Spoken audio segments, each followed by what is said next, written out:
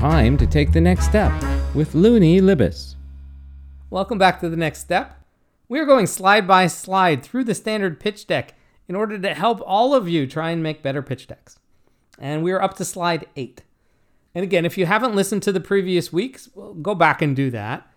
But really quick, to recap, there's a standard expected set of content, topics, that are covered in the pitch deck, but there isn't a standard expected order of that material.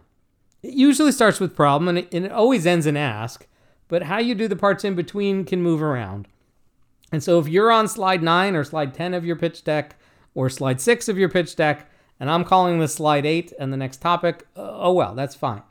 As long as your pitch deck flows logically, as long as after each slide the audience wants to know a little bit more, you're doing fine. I'm on slide 8 of the Ensombuco pitch deck, and this is the one where we describe the business model. So we've already described the solution, and we've already described the benefits of the solution, and now we're going to describe what the customers pay for this.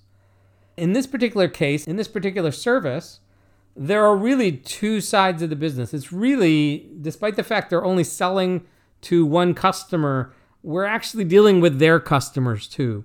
And the business model has money from our customers and then has a transaction fee from their customers. We got two numbers on the screen of the slide I'm looking at.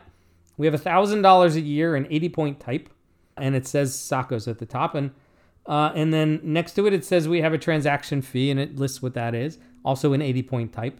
And it says farmers above that. And that's the whole slide. Slides don't have to be complicated. They don't have to be full of words.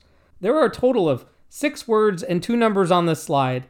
It's mostly white. It's got the logo of the product above it as well. And that's it. That's the whole slide. The point of the slide is to make sure the audience understands that you're running a business. You're pitching a business. They have to understand that you understand that you have to make money. And they want to know how you make money. Who do you charge? How much do you charge?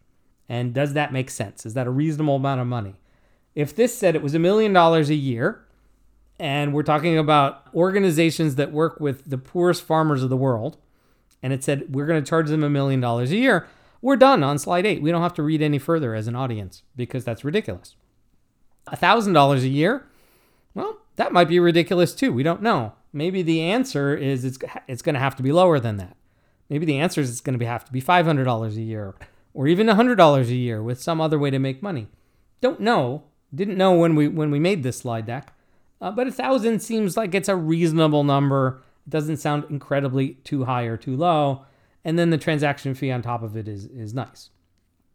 If you have a more complicated business than this, if you have small, medium, and large, if you have the standard stuff we see on SaaS businesses with multiple ways of buying, if you have a freemium model, if your business is more complicated, okay, you have 2 choices.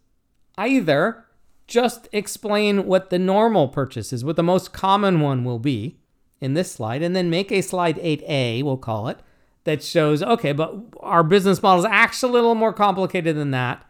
Or show in slide 8 the 3 choices of free, medium, and large, or small, medium, and large. And then in slide 8A, show what you think the average will be, or you think the most common one will be, and dive in a little further.